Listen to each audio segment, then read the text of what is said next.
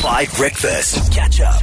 All right, 8 to 8, but no heartbreak, as Kanye West once did not say. But on 5 Breakfast, we're welcoming back a dear friend of the show and an absolute icon and inspiration on this very special day.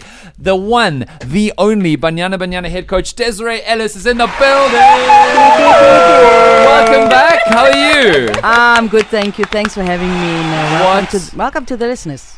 What a delight to have you back. And on such a special day, Xoli Zondo, you have the reins, my friend. Let's go.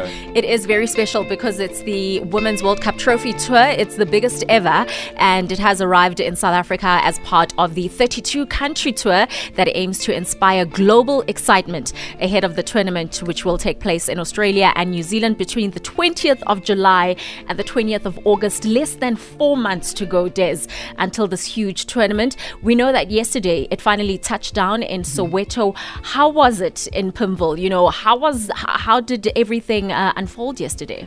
I think it was very exciting. You know, now that you see the World Cup trophy, it's not weeks away, it's not months away, it's here.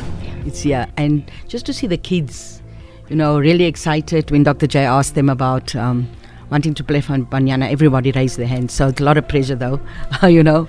And having to take a picture with that World Cup trophy, I think, you know, they're a privileged few. You know, it's not many in the country that can say they've taken a picture. 10 years from now, they will look at the wall and they'll say, I was there, where were you? And hopefully that's a moment of inspiration for them to, you know, to live their dream and to realize their dream. But it was truly amazing. We had some legends there, players that I played with, you know, Kabuzita, Fikilisa Tole, Sibongeli Kamali, Pinky Majikani, all of them there, you know, doing clinics. Anna Munati as well, doing clinics with the young girls. So that was really amazing. And then, of course, there was the gala dinner later on. I want us now, because time is really going to be a bit of a hassle, to talk about what happened in terms of the preparations.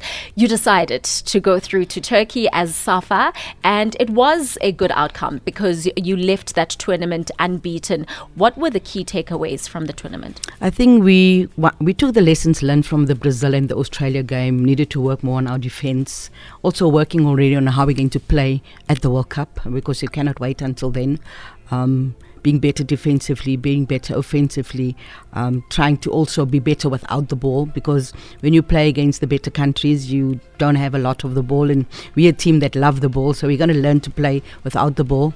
I think Slovenia was a good test, especially with their wing play, their 1-2 touch football, and we had to change things a bit during the game and manage things, but I thought the players were outstanding the way they solved that. We could have been up at half time, but came back nicely. Just a little bit concerned about the last 5-10 minutes when we didn't handle that well, we didn't manage that well, but it's a process, you know. We want to be at our best at the World Cup, so a lot of the things that we've been training on was not really evident, but we have a plan that we want to work with. We sat down with the players and said, look, this is what we're going to do, and you know, they're all looking forward to us going that one step and getting to understand more what it is that we want to do so that we get it right at the World Cup. And of course, now you have announced the 32 prelim squad that will be in camp in just a few days' time. And of course, you're preparing for the match against Serbia.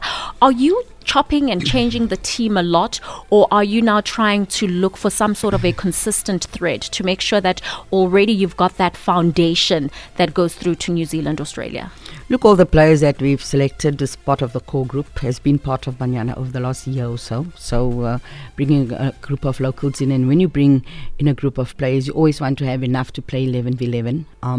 So we've brought in a couple of the players that we've had to have a local camp to just push them that extra mile and to get them to that next level, because you know, whether we like it or not, you know, you still have this gap between the local and international players, so we need to close that gap. And if we can close that gap to like really close, we'll be amazing at the World Cup, because the difference is that the players play professionally have grown a little bit more since WAFCON. You know, I was blown away by Noxie, you know, Rafiwe, Jani, Jermaine and them, all of them, Linda, all changing clubs, and you've seen the growth. So now we got to grow from this side. So that camp is going to be really important.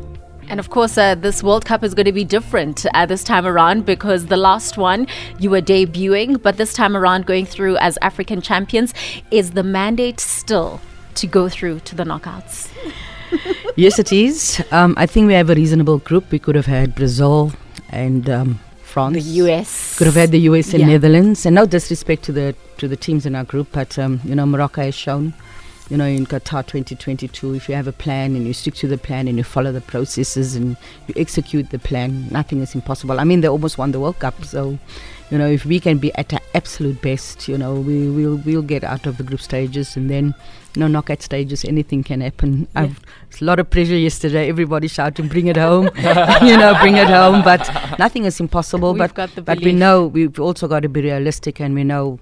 The expectations are there, and we will always give 100%. Absolutely. I wanted to ask Coach Des about the 2027 qualification bid that we've submitted, but I know we have now run out of time. Sorry. Which is okay. But we need to Next go take time. photos of the trophy. Yes, why because it we're looks here. stunning. It looks stunning. Thanks so much, Coach. Thank you Thanks for having me. And we're hoping to get that, but don't worry. It will be amazing. We'll be one of few countries to do the male and the female. Yeah. And it would absolutely be amazing. Oh, well, fingers crossed, fingers crossed, fingers crossed. All right, just short of the 8 o'clock news, we still got time for Big Boss Veta and Coileray with Pretty Girls Walk. Thank you so much to Banyana, coach and legend, former player, and champion Desiree Ellis. No matter what the these time about, just know you a bad every month. Catch up on some of the best moments from 5 Breakfast by going to 5FM's catch-up page on the 5FM app or 5FM.co.za.